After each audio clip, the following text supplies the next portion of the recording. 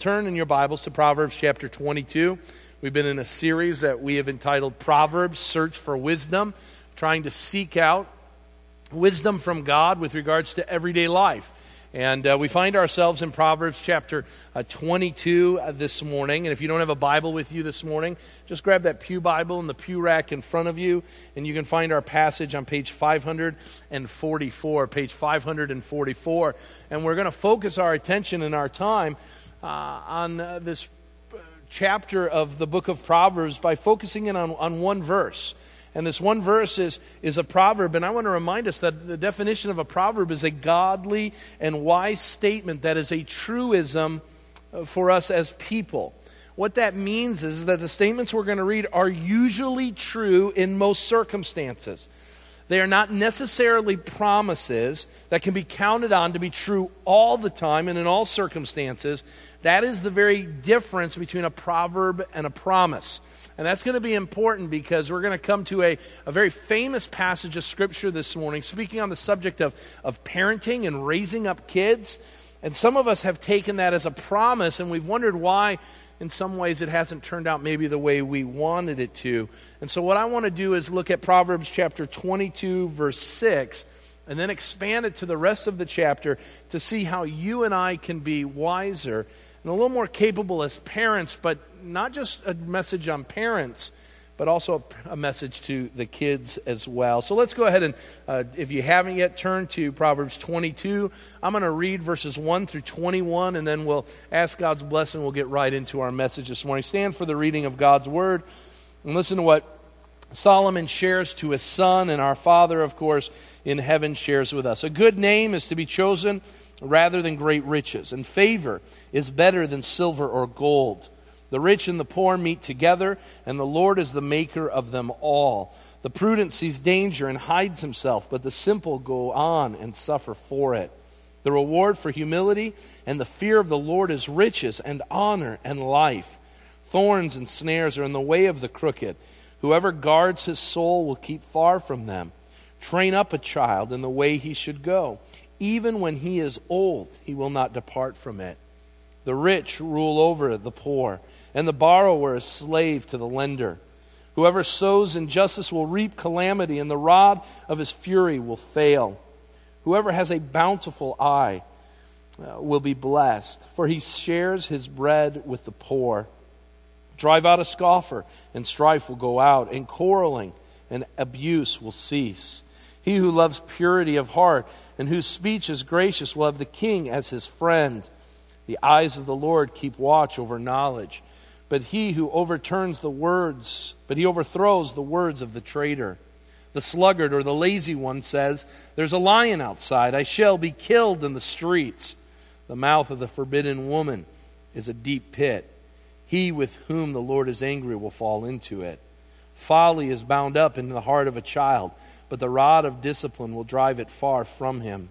Whoever oppresses the poor to increase his own wealth or gives to the rich will only come to poverty.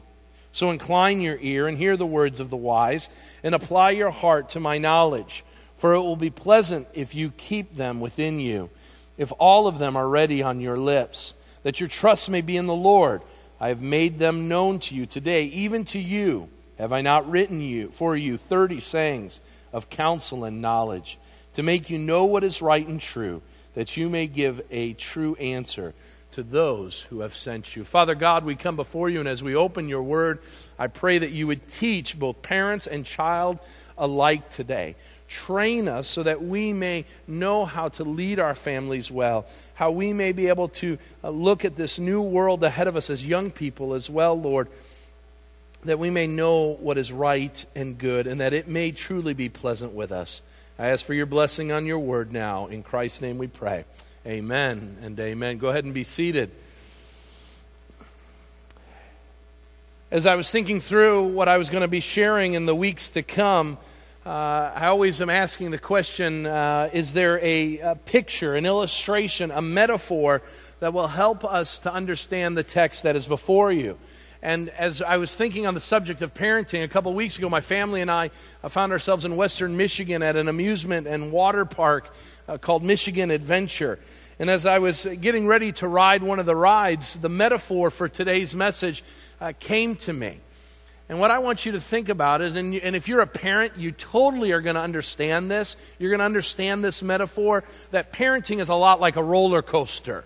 You know, at the beginning of it, there's all this excitement. There's all this, oh, this is going to be great. And as you wait for it, in the beginning of the parenting process is a waiting time. You're waiting for the exciting things to begin to happen. And then you get into the ride itself. And if you're like me, you start questioning, why in the world did you get on the ride in the first place? And they're putting all the seatbelts and they're bracing you in as if you may fall out of it. And you start wondering about what you're a part of. And then you start climbing that first steep hill, okay? And that obnoxious clicking noise drives you crazy because you're wondering, when is it going to stop and when is it going to be done? And you begin to think the hill is a whole lot steeper than it looked. And when you get to the top, then all of a sudden the floor drops out from underneath you. And what was once a spirit of excitement, now you're just holding on for dear life. And you're screaming your head off, pleading for it to be done once and for all. Some of you are living that right now. And you go through these series of turns and steep peaks and valleys. And then they put you through a tunnel where you don't even know what direction you're going in. And I will tell you, if you're a parent, you know exactly what I'm talking about. And little do you know that at a moment's notice, the ride comes to a stop, and it's all over. And some of you right now are in the empty nesting period going, that went way too fast. And right when I was starting to figure it out, really when I was really starting to enjoy it, the kids have left the house and they're now on their own. Roller coasters are a great illustration when it comes to parenting. Because like roller coasters, you are at one moment at a place of total elation, and the next moment you want to vomit your guts out. If you're not a parent, just wait. You'll know exactly what I'm talking about. Parenting is not easy. It is incredibly difficult. And what we need to be careful of is that when we speak on the subject of parenting, that we don't just simply affix a set of rules and regulations to what it means to be a good parent. If there's anyone who tells you that they're an expert on parenting, then they obviously aren't a parent in the first place. What I come to learn is that before I had my children, Amanda and I had 3 theories on parenting. Now that we have 3 boys, we have 0 theories on parenting. All right? It is hard work. It is something that will test the fortitude of a man and woman. And so what we need to be careful with is not simply say, okay, if you do X, Y, and Z, then this is going to take place. You see, we are big on guarantees and formulas. But I want to make something abundantly clear. The Bible gives no guarantees with regards to parenting.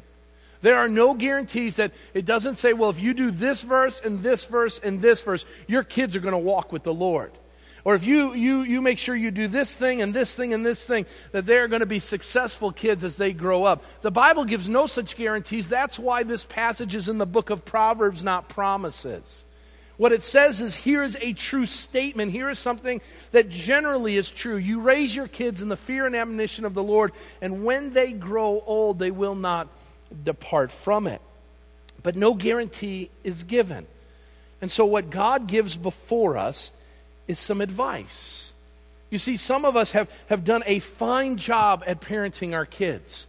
You have dedicated yourself to living and teaching your kids the way of the Lord, only to have them now break your heart because they want nothing to do with Jesus. They want nothing to do with faith.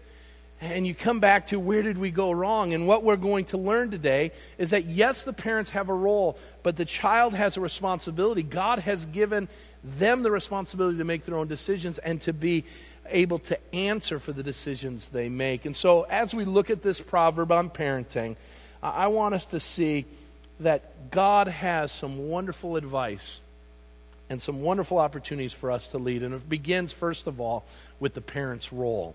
The parent's role. What is our role as parents? In verse 6, we are given a challenge. Train up the child in the way he should go. Even when he is old, he will not depart from it. To explore what the role of the parent is, I want to give you, if you will, Tim Badal's proverb on parenting. And it's not that I came out of this out of thin air, but it's something that I believe the Scripture is teaching to And we're going to use it as an outline as to how parents ought to take their role with regards to parenting. And so notice the first aspect of this role begins, first of all, go ahead and flip the slide for me. Parents are called to train. We're called to train our children. Let's just stop there for a moment. That word train in verse 6 is first of all given as a verbal imperative. What it means is it's not a suggestion, it's a command. It is something that should be a part of the foremost priority in the life of the family.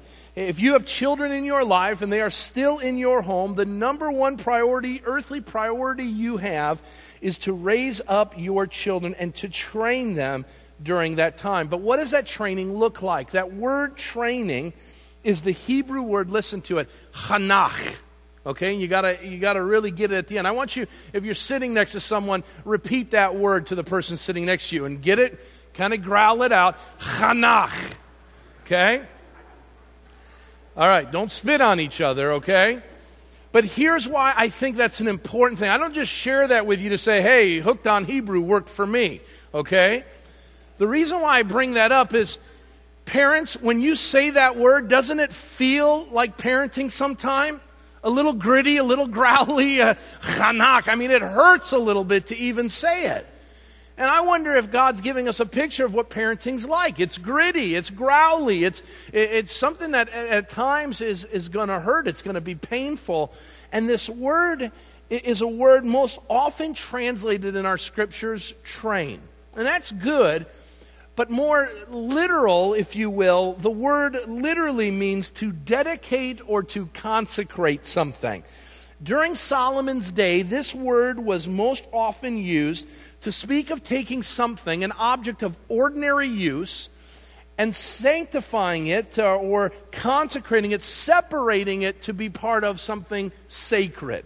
So it would be spoken of a goblet or a candle holder that would be used in the home. The priest would take it and consecrate it so it could be used in the temple. Well, what does that mean for us as parents? We take ordinary, average, run-of-the-mill kids, and we nurture them, we invest in them so that they can do extraordinary things for God. That's what training and being a parent as a follower of Jesus Christ is to look like. We take regular, ordinary, run-of-the-mill kids and we say we are going to help set them apart so they can be used by God for the furthering of His kingdom.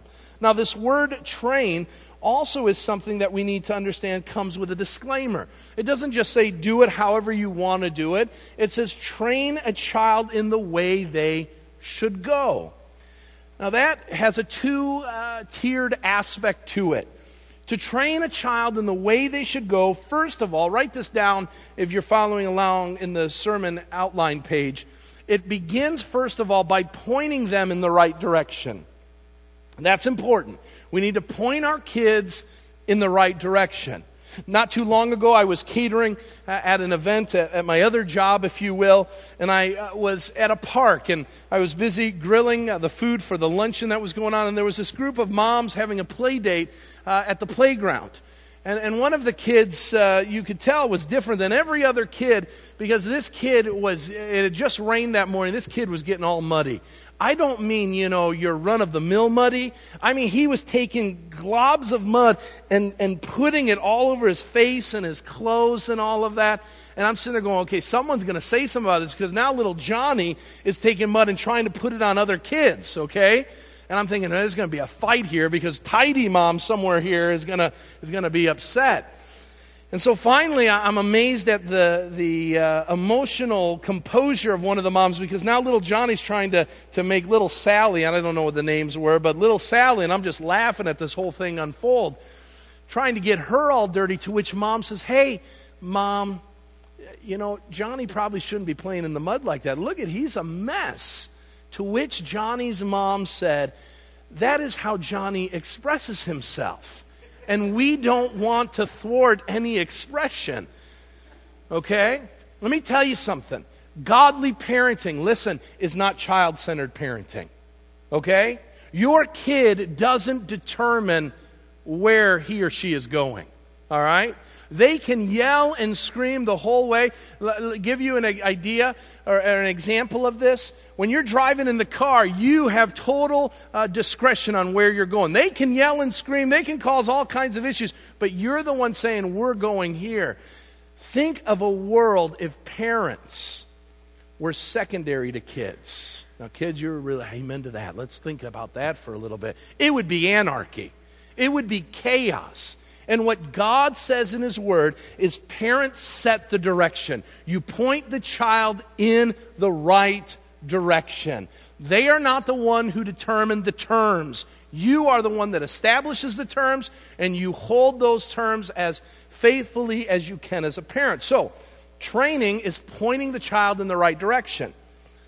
But it also is to allow parameters to be built around them.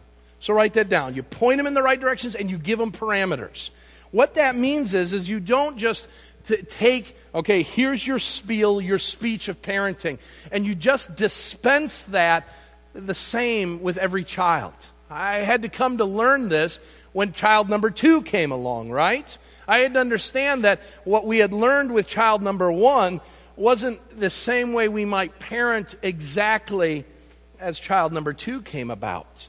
And so notice what that means. That means that we set parameters with regards to our parenting. And why do we do this? We do this for a couple different reasons. Number one, we do it because no child is the same.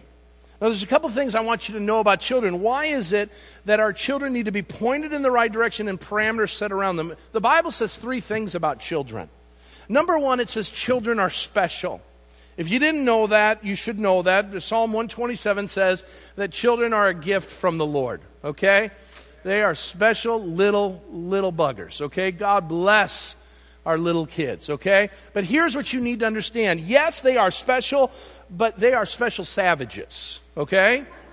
All right? Your cute little baby that you have, you bring them home from the thing. They are special, yes, special gifts, bundles from the Lord, but they are sinful. Okay? Now, think about this. Not at any point in our the raising of our 3 kids, not at one point during those first couple years did they ever stop and say, "Can I help you with something?" They're selfish little creatures.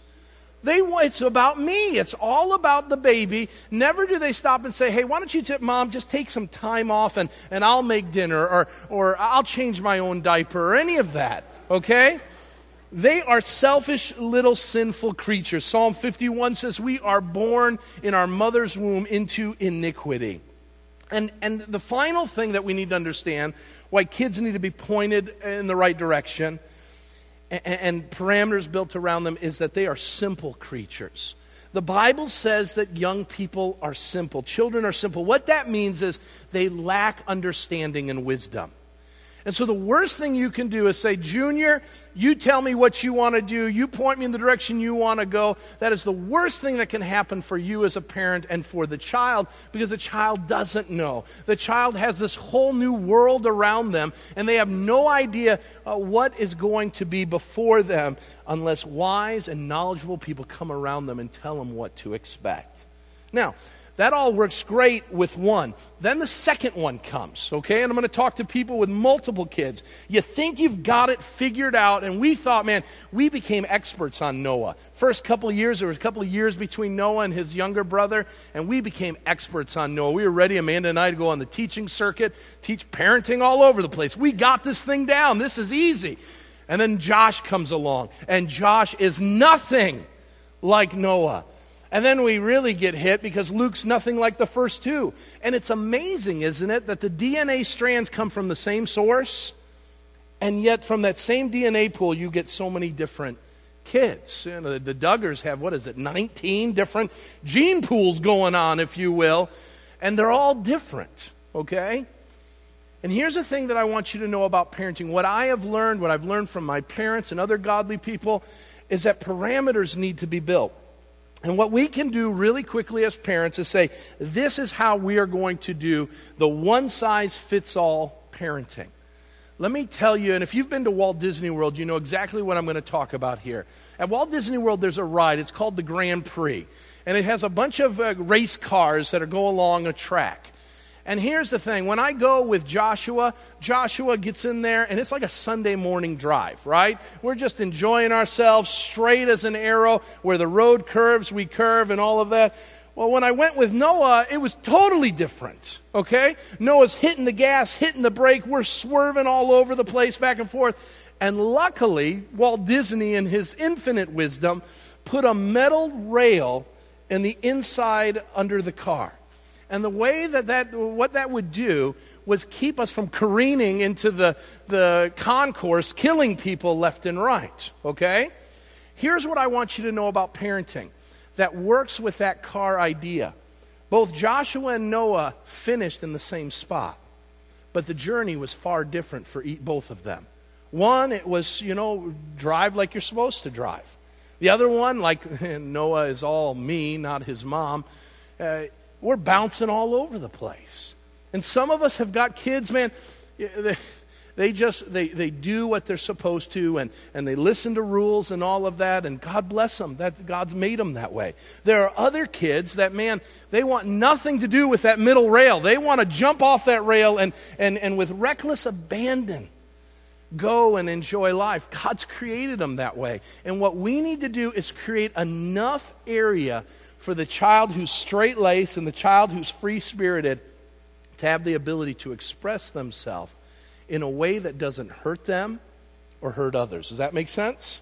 So we need to be careful with that. So this training, there's a lot of work to be done. Now notice, what are we to train them towards? Notice the next part is to train their children to do what? We want to train our kids to glorify God at all times. Write that down. To glorify God at all times. Now, what does that look like? The best thing you and I can do as parents or as grandparents, listen, is not to raise good kids, but godly ones. There's a difference between that. Some of us are only interested in raising good kids. That we want to raise good students, good athletes, good musicians, good artisans. We want to raise kids who will be good employees, who will be good citizens and good neighbors and good spouses and good parents. And as believers, we say, well, if they love God, that's just cream on the top of the sundae. That's just extra. But listen, the book of Proverbs says that we should desire to raise godly kids who in life, whether they win, lose, or draw, glorify God. That is your goal. If you're a follower of God's Word this morning, your number one goal shouldn't be that my kid does well in the athletic field or in the classroom or gets a great job or it gets admitted into the best schools. The number one thing is whatever comes about with my child, they will live for Christ day in and day out. And what that means then is that we need to, number one, we need to train them in that way. But how do we do that? Notice the next part is by carefully addressing the important topics of life. We've got some training to do, and that training involves two things. Notice that training involves, number one, education. You have to talk with your kids. You have to teach your kids. You have to educate your kids on what it means to be a godly young person. And that's easy for us as parents. We say it, do as I say. Okay? It's easy to just share those things over and over again to our kids. This is what you're supposed to do. But notice, parenting isn't just about education. It also involves example. You see, some of us as parents right now are saying, do as I say, not as I do. Okay? No. Godly parent says, do as I say and as I do. So godly parents need to tell their kids what to do, and then they need to model it for them. They need to be able to say, here's why we do what we do, and here's how I'm doing it. This is how I am submitting myself to God and His Word. Now notice, this education and example fleshes itself out in 8 ways in this proverb. There are 8 different ways that I believe we can be training our kids. And it's not in your outline. You're going to write these things down. And I hope and pray that this will become a template for you, no matter where your kids or grandkids are at, that these are things that will come to your mind when it says, well, how do I train my kid in the way they should go? Well, notice number 1, is found in verse number 1. One of the things that we need to educate and be an example to is that a good reputation is better than riches. Notice verse 1.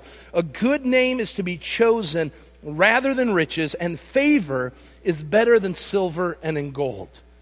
What that means is that your name, when the name Tim Badal comes to a group of people, they don't roll their eyes and say, oh man, that guy, I mean, he's trouble. That guy, he's dishonest. That guy, he's a schemer. But that when they hear the name of Tim Badal in the community, people say, that's a wonderful guy. That's a trustworthy guy. We want to teach our kids what it means to have a good name. Let's not worry about what their pay schedule is. Let's make sure that their name and their reputation is that of being trustworthy and kind and beneficial to all those we come in contact with. Notice verse 2, there's another one that we can teach our kids, and that is honoring all humanity. Honoring all humanity is right and good. Write that down. Well, where do we get that? Verse 2. The rich and poor meet together. The Lord is the maker of them all. What we need to be teaching our kids is that no matter on social economic status, no matter race, no matter where a person is at, if they're all put together or their life is falling apart, all humanity is important to God, therefore it's important to us. Now we teach this to our kids when we say red and yellow, black and white, they are precious in His sight. Jesus loves the little children of the world. And so we tell our kids, yeah, you got to love all the precious little kids. Well, the precious little kids can become obnoxious adults. And what we need to be teaching our kids is even when they don't agree with us, even when they become our enemies, we are to honor all humanity because God is the maker of them all and they bear the image of God. Go to verse 4, we see that loving God is the key to life. Verse 4, the reward for humility and the fear of the Lord is riches and honor and life. What your kids need to know and what my kids need to know is that the greatest endeavor in all of the world is to know Christ and to be known by Him. And that when you know God and He knows you, it is better than any riches, it is better than any job opportunity, it is better than any vacation. To be in a relationship with God is greater than anything this world could ever give us. And we need to be showing that. And how do we show that? We show that by teaching them God's Word and then showing them that the Christian life is truly the greatest place to be. When was the last time you sat down with your child and said, let me tell you how great it is to be a follower of Jesus Christ. How wonderful it is. The peace and the contentment, the joy that comes. Notice verse 7 tells us that we are to teach our children to master their money is better than allowing your money to master you. Notice in verse 7, the rich rule over the poor, and the borrower is the slave of the lender. And so we need to show our kids what it means to be good financial stewards. I am blessed as a son, and now as a father, to have parents who taught me what it meant to earn an honest living and to use that money in a wise way, to be careful with exorbitant debt, to be careful not to be contented in all things. And notice that this money issue goes down to verse 9 as well, where we are to teach our kids that greed is bad and generosity is good. In the Badal house growing up, I knew a couple things. Number one, that money was tight, but that meant that we needed to be looser with it when it came to others. And so money was always tight in the Badal family. We were a very much a lower middle class family, maybe even a lower class family in some ways. The things were always tight in our family. And here's what I came to know. I came to know what it meant that in our lack, we would be generous with others. So what I learned is that even though we had little, my parents were always faithful to give to the local church and to give back to God. They were generous in that. And they were always finding ways to give both of their time and their talents and their treasure in that way. The other thing I learned is though we didn't have a lot, I was amazed that we always were able to find others who needed more. And that around our table, I can't tell you how many Easters, how many Thanksgivings, how many Christmases, there were outsiders at our table. People that did not have family, maybe they didn't have much to eat, and they were welcomed into our family, and we just had a ball with these wonderful people. And the ministry that my parents did, they were generous in that way. I want to teach my kids that greed is bad. When we invest in ourselves, we're going to get nothing in return. But when we invest in others, in serving others, the Bible says it is always better to give than to receive. Teach your kids that. Train them up in that way. Another thing that we need to teach our children is that laboring is good and laziness is bad. Notice in verse 13, the sluggard or the lazy one says, there's a lion outside. I shall be killed in the streets. And if you don't understand the context of it, what is being said there is the lazy individual saying, why haven't you left your home? And the lazy individual says, because there's wild animals outside, and if I go outside, I might get swallowed by one of them. What an absolutely foolish answer. And yet, what we do all the time is we tell our kids that their laziness is okay, that they can sit around and not do anything. Teach your kids what it means to labor. Even pay them. A laborer or a worker deserves his wage. As a young boy, I worked. Now, be careful. You don't start doing, when I was a kid, I had to walk 7 miles uphill to school and all that. We know you all were lying about that. My dad used to talk about trudging through snow. I said, Dad, you were born in Baghdad. When did you ever have snow in Baghdad? Okay, so we know parents, you lie about that stuff. But there is something glorious about a young person. Each of my boys now are starting to work where they're given responsibility to do things, and that there's something in return, whether it's an opportunity or money. We need to teach our kids about laziness. And here's the thing, laziness is so much more today than it ever has been before. Right in our hands with those little screens in front of us, the world is at our disposal. We don't have to move. And I want to encourage you, my wife saw some real trouble coming along because our boys were being inundated. Technology is great, but it can be overwhelming to a family. And about the first or second week into the summer, Amanda brought down the hammer and said, turn off all technology. Well, how long? 10 minutes? 15 minutes? Amanda says for the entire summer. Oh, there was weeping and wailing in Ramah. Okay? But after the first week or so, the kids forgot about it. And it was harder for us in some ways to turn off our own technology and invest with one another. Laziness is something we've got to address. Verse 14 gets even more personal. The mouth of the forbidden woman, the prostitute literally is what that is a deep pit. What we need to teach our children is that all sexual activity is for their spouse. Oh, we've got to teach this, because those little technologies that they're holding on to, those things that are before them, are going to tell them that that's not the case at all. Their friends are going to tell them that's not the case. Their boyfriends or girlfriends are going to tell them that's not the case. And what we need to be modeling and what we need to be teaching our kids is that God has given sex as a wonderful gift to a husband and wife within the bonds of marriage.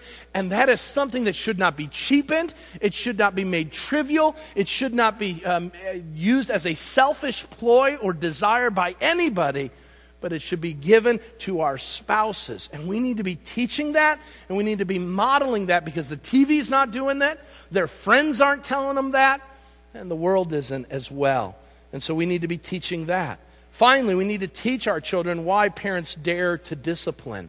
Why do we dare to discipline? Well, the scripture tells us, folly is bound up in the heart of a child, but the rod of discipline drives it far from him. Here's how our scripture, or our society interprets that. Folly is bound up in the heart of a child, but the time out will drive it far from them. The Bible is clear as to why spanking our kids is right and good. And timeouts are wonderful. My dad used to have timeouts. Those were when he got winded from spanking us, by the way. Okay? But spanking is good. And I know there are some, and there were some, this is the point in the message where I look out into the crowd and people are getting upset and that spanking is an old-fashioned thing. And Tim, don't you know, psychologists tell us that spanking hurts the kid. I mean, some of the most crazy things Sigmund Freud ever said were surrounded on the subject of spanking. They're crazy thoughts, okay? But here's the problem. If you say that what is written here is outdated, your issue isn't an issue of discipline. You've got real questions about the Word of God. If we believe the Word of God to be our textbook for life, then when the Bible says spank your kids, that's exactly what it's saying. Then we need to do it. God has given a wonderful fluffy spot on the back of their bodies to be able to exact correction without leaving permanent damage. Now, I say that, and I also recognize that people can be sinful, and that all discipline needs to happen with compassion. It needs to happen with love and affection. It needs to come with education and teaching. So the last thing I want someone to do is, maybe you've never spanked your child. You come home and you're like, all right, pastor said spank you. I'm going to do it. Maybe go to that seminar, that class that we've got going on, and learn what it means to rightly discipline your kids. But here's the thing. This is all from one chapter of the Scriptures. We've got a lot we can grow in, right? There's a lot of things that we can pull from Scripture that will help us to be better parents. Now notice, we can't just do this as if our kids are computers. We must recognize that children are people as well. That our children have their own ideas, they have their own struggles, they have their own personalities, their own views on life, and not one of them is like another. And so what that means is we need to parent our children. Notice the next slide. We need to parent them with tenderness and tenacity. And those terms usually isolate themselves from one another. So some of you are really good on the tenderness thing. You are your child's best friend. They love you. Whatever they did, good, bad, or ugly, they just know they're going to be accepted with open arms and high fives. You're just the greatest thing in the world, you tell your kid over and over again. And I'm going to tell you, you need a little more tenacity in your parenting. You need a little more. Well, what is tenacity? It's stubbornness. It's a resolute feeling of conviction. It's perseverance. It's my way or the highway. And some of us right now need a little more of that in our lives. We need to be telling our kids who is the boss. We need to make that abundantly clear in the life of the kids, that they do not rule the nest, but that mom and dad do. But some of you are all about rules and regulations. You rule your family with an iron fist, and it is not right to do that in isolation. Some of you need to put your arms around your kids and say, you know what? It's okay. I love you. For some of us, we need to put our arms around our kids and say, I've been there before. Don't be ashamed. We need to show love and affection. Where do we get this tenderness and tenacity from? Our Father in heaven. God is a tender God who lavishes love on us. Oh, how great the love the Father has lavished upon His children. Tenderness.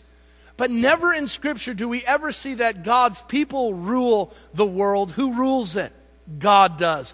God is the great Father who is tenacious at seeing His ways always being the ways in which we will go. And so we need to do it with tenderness and tenacity in balance with one another. And hopefully you have a spouse, okay? A spouse that's more tender maybe, or tenacious.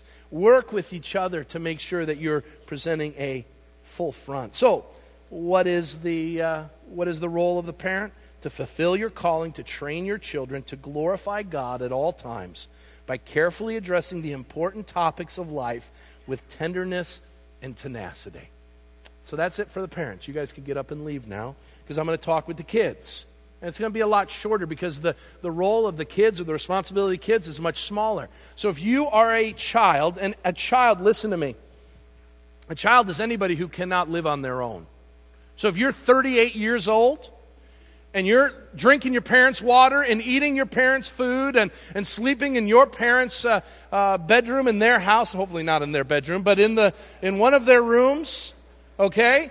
And your mailing address is their mailing address, you're a child, okay? And that's part of the problem. If you're getting into your late 20s, you better start figuring out how you've been failing to launch, and you need to get going in your life, okay? So a child is anybody who's in our midst right now, who's in elementary school, all the way to the child who is still old enough, or is old enough to be on their own but isn't. What's your responsibility? What is your job? It's far simpler. Your parents have got it a lot more difficult. But notice in verse 17, here's the word to the child. Incline your ear and hear the word of the wise, and apply your heart to my knowledge. Number one, child, young person, your number one job is to be a listener, not a talker. Your job is to be willing to listen to godly counsel. Notice a couple things about this phrase, incline your ear. Number one, it's a command. That means when mom and dad talk, you listen. Your job is not to give commentary. Your job is not to give input. Your job is to listen. And when they ask for input or commentary, you give it. But your job is to be a listener. Now, why would Solomon say this? Because Solomon is a wise man. And Solomon understands that a student learns through his ears, not through his mouth. Does that make sense? We learn by listening, not by talking. In Proverbs 13:1, we are told a wise son hears his father's instruction, but a scoffer does not listen to a rebuke. I love watching sports with my kids. And one of the things that just irks me is they got questions about everything on the sport. Tell me, why is this guy doing this? And why is this guy doing that? And my response to them over and over again is listen to the guys that are talking. They're experts.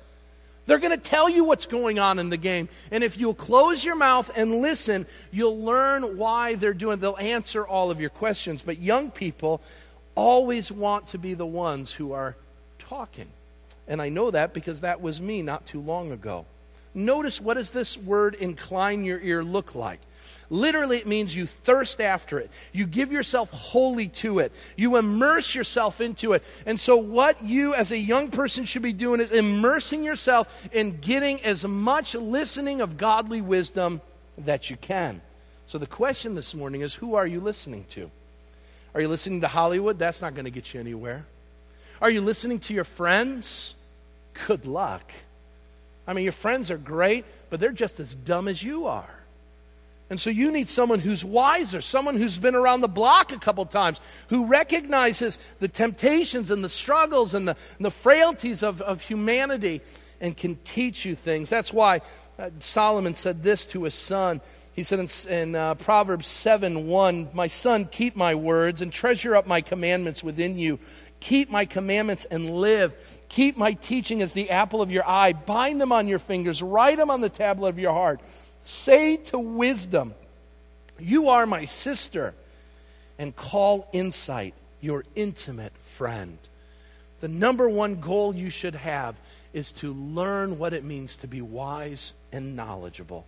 How do you do that? It involves lifelong learning. You need to be a learner.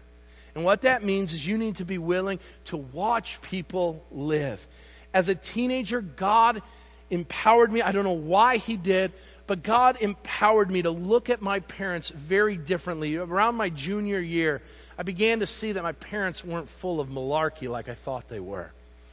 And it was the best thing because I saw my parents as followers of Jesus Christ, as obedient children trying to live life to the best of their ability, empowered by the Spirit. And there was something very attractive about that. There was something very attractive as to how my dad lived a life. I said, I want to be like him.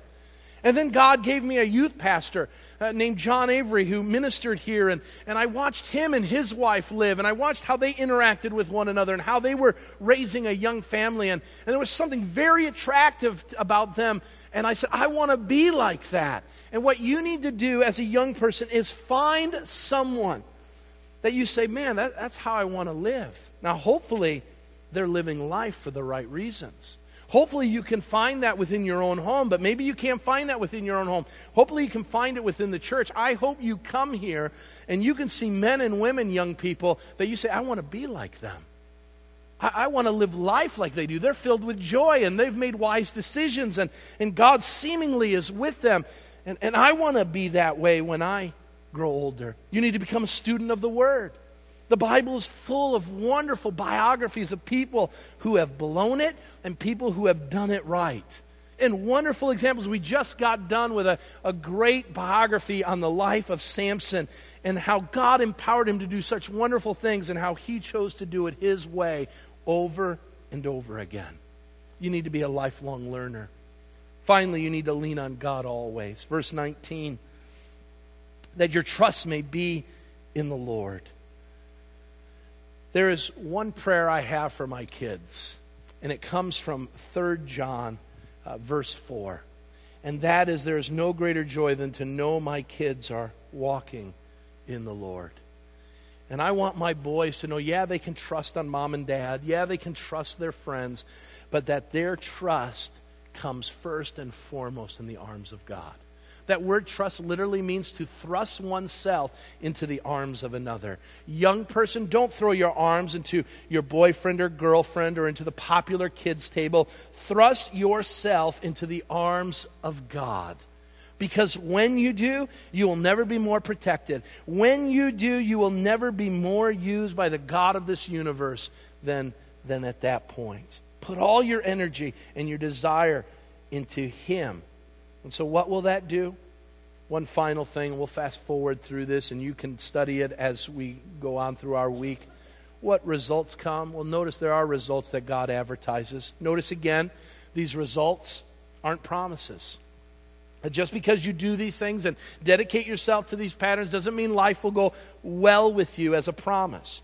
But God seemingly says when we dedicate ourselves to these things, there are some good opportunities before us. Parents, you have the first one.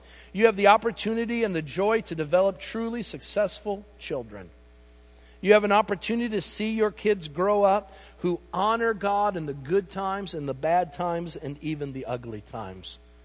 My hope and my prayer is that my parents will see that even though they weren't perfect by any stretch of the imagination in parenting, and by no stretch of the imagination was I a perfect kid, that my parents can look at their 2 sons who are still living and say they are truly honoring us by honoring the Lord. That should be your goal as kids. How can I honor my parents? By doing well in life, by honoring God. That means as parents, we need to be praying. We need to be praying. The Bible says that a wise son makes a glad father, but a foolish man despises his mother. Young people, are your parents glad that you're their kid? I know they say they'll never get rid of you. That's what we say. It's just nice things to say to kids. But are you making your parents' work a joy and not a burden? Some of the things I'm most ashamed of is the moments I made my mother cry because of stupid things that I did. And I thought they were funny. I thought they were things, oh, why is my mom getting all worked up? Until I was holding that baby in my hands and recognized the absolute weight of the responsibility of what it is to be a parent.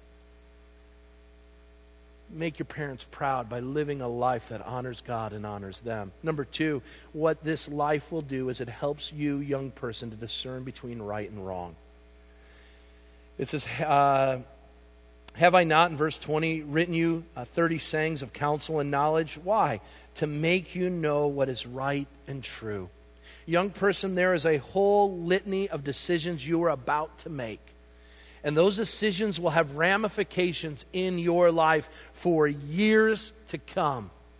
And what your parents, if they are following God's pattern, are doing, are helping you know how to make wise decisions and how to not make the unwise ones. And you think they're cramping your style? You think that they're just wanting to be uncool? Let me tell you something. I would rather my sons be wise than cool. I would rather my sons make good decisions that they can stand by for years to come than to make a fun decision that could reap a harvest of disaster in a heartbeat. We want you to be wise and discerning. Why? Notice the pattern. The idea here, it says so that you may give an answer. The reason why is so that you can dispense wisdom to your own children. The reason why we're hard on you, the reason why we're stubborn with you, the reason why we're uncool with you is one day you're going to have to be hard, stubborn, and uncool with your own kids. And it's going to make sense then. And then the thing that'll mess it all up is your parents will turn into grandparents and then they lose their minds. Okay?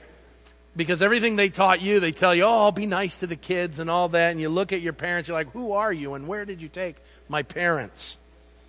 So where does it finally lead us? Guys, if we do this, the Lord doesn't promise it, but He says we'll be able to delight in the good life. There's a good chance of it. Notice verse 18, for it will be pleasant if you keep them within you. Do you want to live the good life? That word pleasant literally is a picture of a full and satisfied belly. My hope and prayer is that my kids will know they grew up in a strict home, in a home that had parameters, that had rules, but that they would be able to say, I am glad my dad does that. Here's one of the things I've learned early on with our neighbor kids. We have some neighbor kids that come from a home that probably is not living these things out. And one of the boys, he's a talkative little boy, and he came up to me once and he said, Noah sure is good. Noah sure is lucky that he has parents that tell him what he should do and what he shouldn't do. And I was blown away by that, and I said to him, well, why would you say that? He says, because I just feel like I'm doing this by myself. And kids, you need to understand, the last thing you want to do is live life on your own. At 38 years of life, there are days upon days that one of my first phone calls is to one of my parents. Pray for me. Hey, what should I do in this? It is good to have your parents around. Live in such a way that you're grateful for it. Parents, do not neglect that responsibility. God says that society will go the way of the family, and this is one of our greatest opportunities to affect change in our world is by living according to these proverbs. Let's tie them into our hearts, bind them to our hearts, and let's live them out so that our kids will be blessed, so our parents will be blessed, so our world will be blessed. Let's pray. Father God, thank you for this time in your word. What a aptly spoken word in our day and age. So, Lord, I pray a blessing on our parents, Lord, that they would do what is right and good. Train us, Lord, so that we may train others. Lord, I pray for our young people with the myriad of decisions and the myriad of things that are coming their way. Show them the good that comes from good and wise counsel. Teach them to listen. Teach them to apply this knowledge to their lives. Lord, we do this not so that we'll gain an award for Family of the Year or Parent of the Year or Child of the Year. We do so because when we parent well, when we submit well, we show the world a picture of the Trinity in action. A Father who loves, a Son who submits, a Spirit that binds it together in peace and love. Lord, when we live out the family that you've called us to be, we live out you in flesh. So Lord, empower us by your Spirit to do it. We can't do it on our own, and we need your Spirit's guidance each and every day, whether we're a parent, a child, or a grandparent, that we may do it in a way that honors you. Thank you for being the greatest and the perfect of all parents who loves us and cares for us, but is willing to discipline us when we go the wrong way. Now lead us out, Lord, into the cars, into our family lives, so that we may reflect this teaching in our lives. It is in your Son, Jesus' name, we pray this and ask for his blessing. In Christ's name we pray. And all God's people said, amen.